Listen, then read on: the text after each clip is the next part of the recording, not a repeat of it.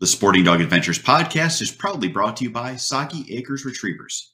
Whether you're looking for a black, yellow, or chocolate Labrador Retriever puppy, please check out our website for more information at www.soggyacres.com. You can also email Jeff at sportingdogtv@gmail.com or call 262-215-9683. And remember, everyone deserves a soggy dog. Hey, welcome to the Hunting Guy Podcast. First off, I am so sorry it's been so long since our last episode. I have been just inundated with issues, all of my own making, most of them good, that have just taken all of my time. So, quick update. We are still doing the podcast. The reason that I've had a struggle keeping on is we're actually purchasing a new home and we're selling our property, Soggy Acres Retrievers. So that is one thing. Then we're also selling one of our hunting properties, and I still have puppies and dogs and all of my current responsibilities. So if you can imagine, we're also putting a building up at our hunting camp that I'm the general contractor on.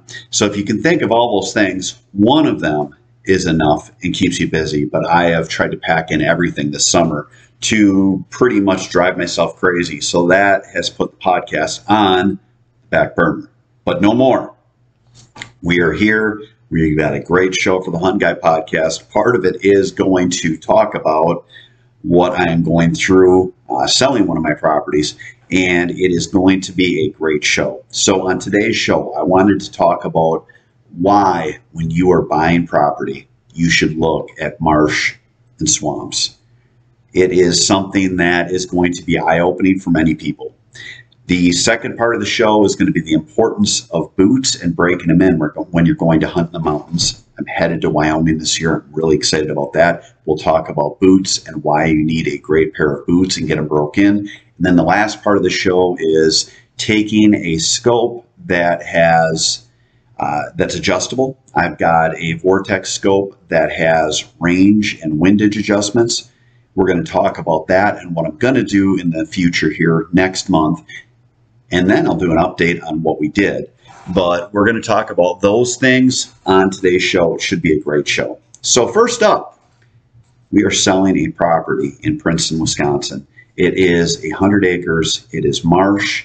It is great for ducks, but it's also great for deer. And I think people really struggle conceptually with why owning a marsh is a great deer property. And that is something that, after some feedback from the realtor for people that went out to look at it, I just wanted to talk to people about this and kind of give you an idea of why it's a good thing.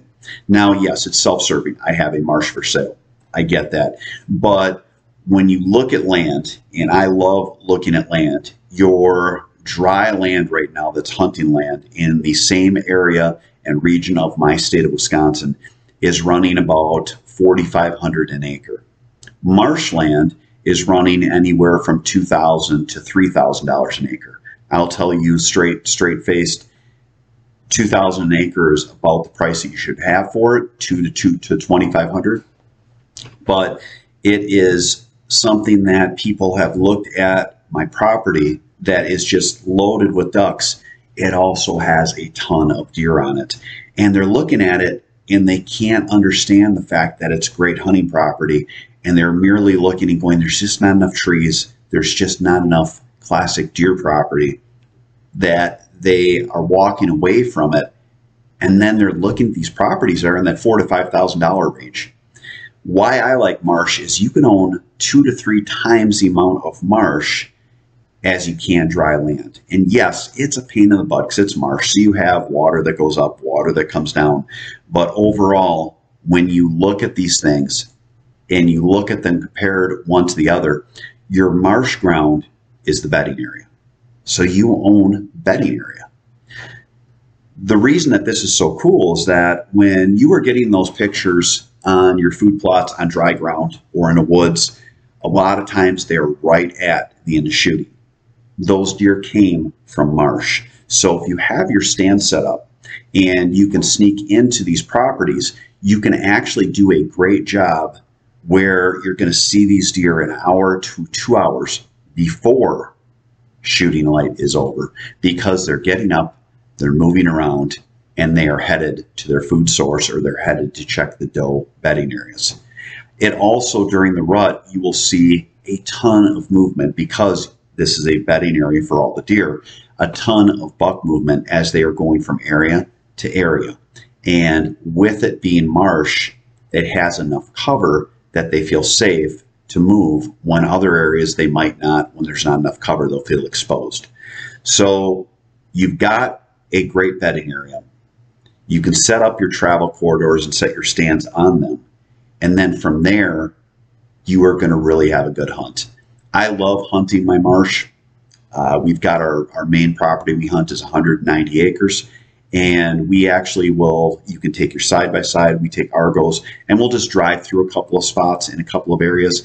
That will give the deer enough of a trail that they'll follow those Argo trails, and they'll actually sit right off of it. And it's funny, because when they get used to machines going by, whether it's a tractor, an Argo, a side-by-side, a four-wheeler, a boat, they actually aren't too scared of it. I've actually had before where I was out in the marsh in the summer, I'm talking to someone, I'm standing up on the seat of the Argo just looking at stuff, and several times I've had deer stand up within 10 yards of my Argo and run away.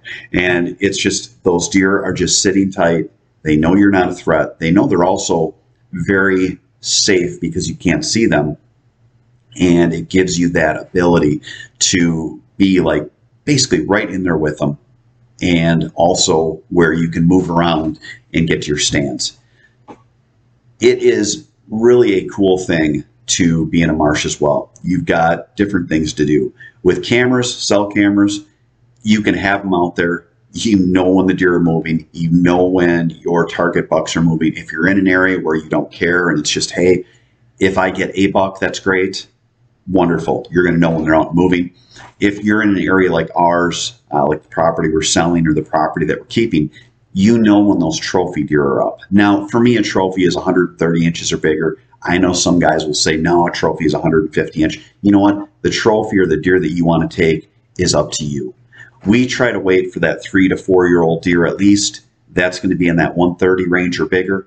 I'll know when those deer are up on their feet during daylight hours, and then I know when to hunt. I don't hunt before then, because quite honestly, I don't want to put my scent in the area. I don't want to educate the deer. I don't want to spook the deer. The cool part about having a marsh is I can still go out hunting.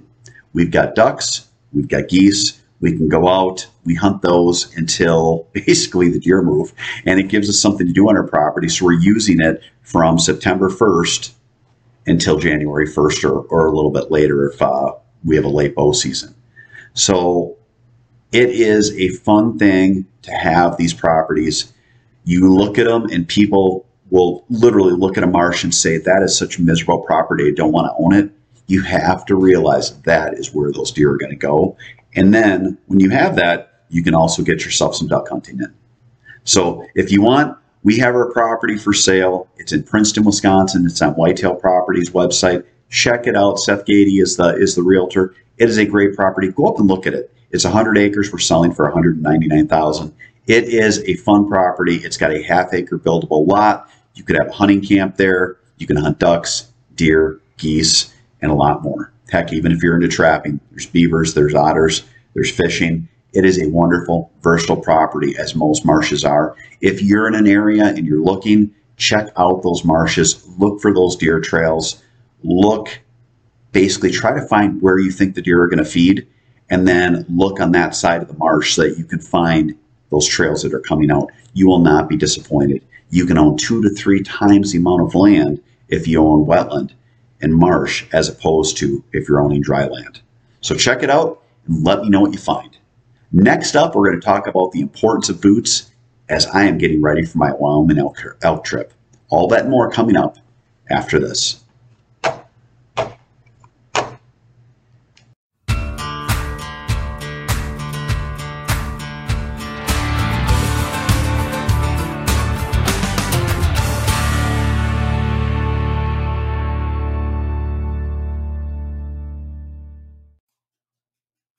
If you love the shooting sports like I do, you need to check out our friends at Mech Outdoors.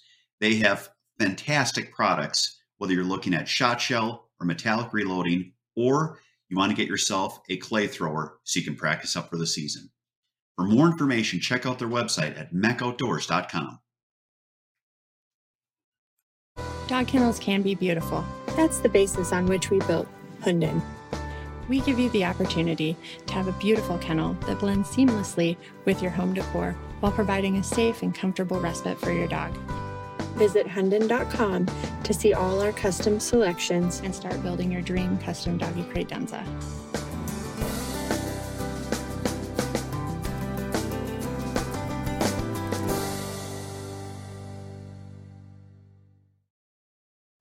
Hey, welcome back to the show. I am going on an elk hunt this year with my son Clayton. It was his high school graduation present, and we are very excited.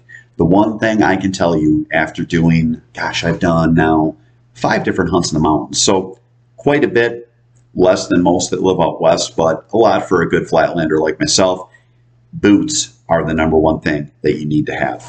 Good boots. Boots that are set up for the mountains. And it is different. The first time I went out on an elk hunt, I went to northern Idaho. I have family there, and I had my pheasant hunting boots, thinking, you know what, a boot is a boot. I took out 2 different boots.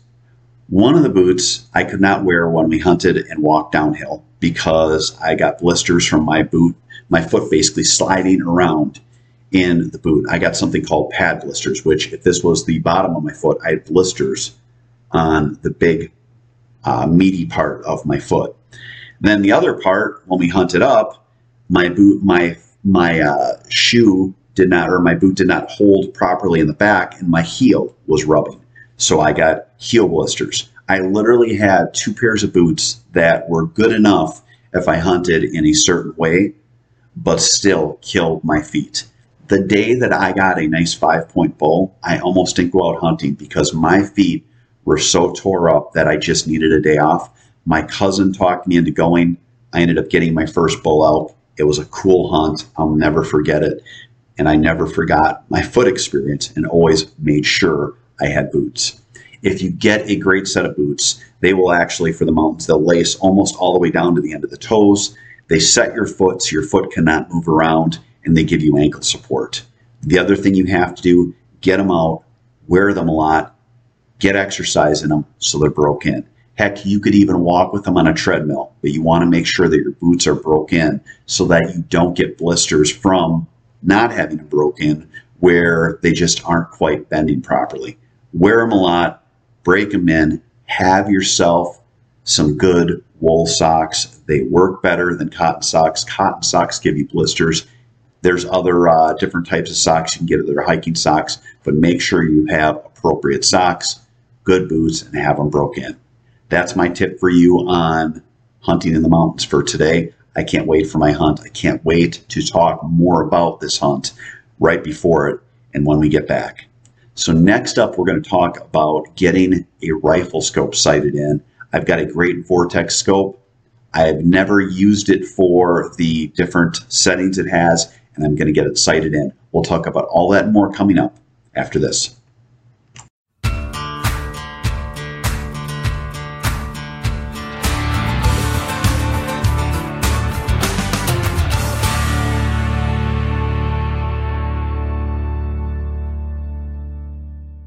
Welcome to Boucher in Janesville, where customer service is our #1 priority.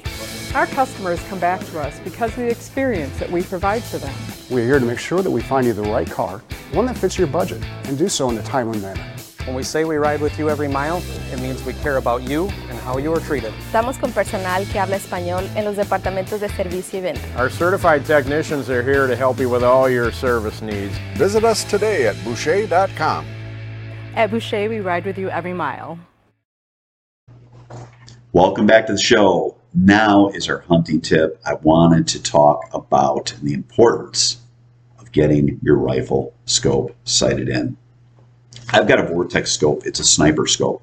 It is a big, cool scope. I bought it because it was neat. It had adjustments for the range. It had adjustments for windage, and I always thought this is going to be wonderful. I'm going to get sighted in.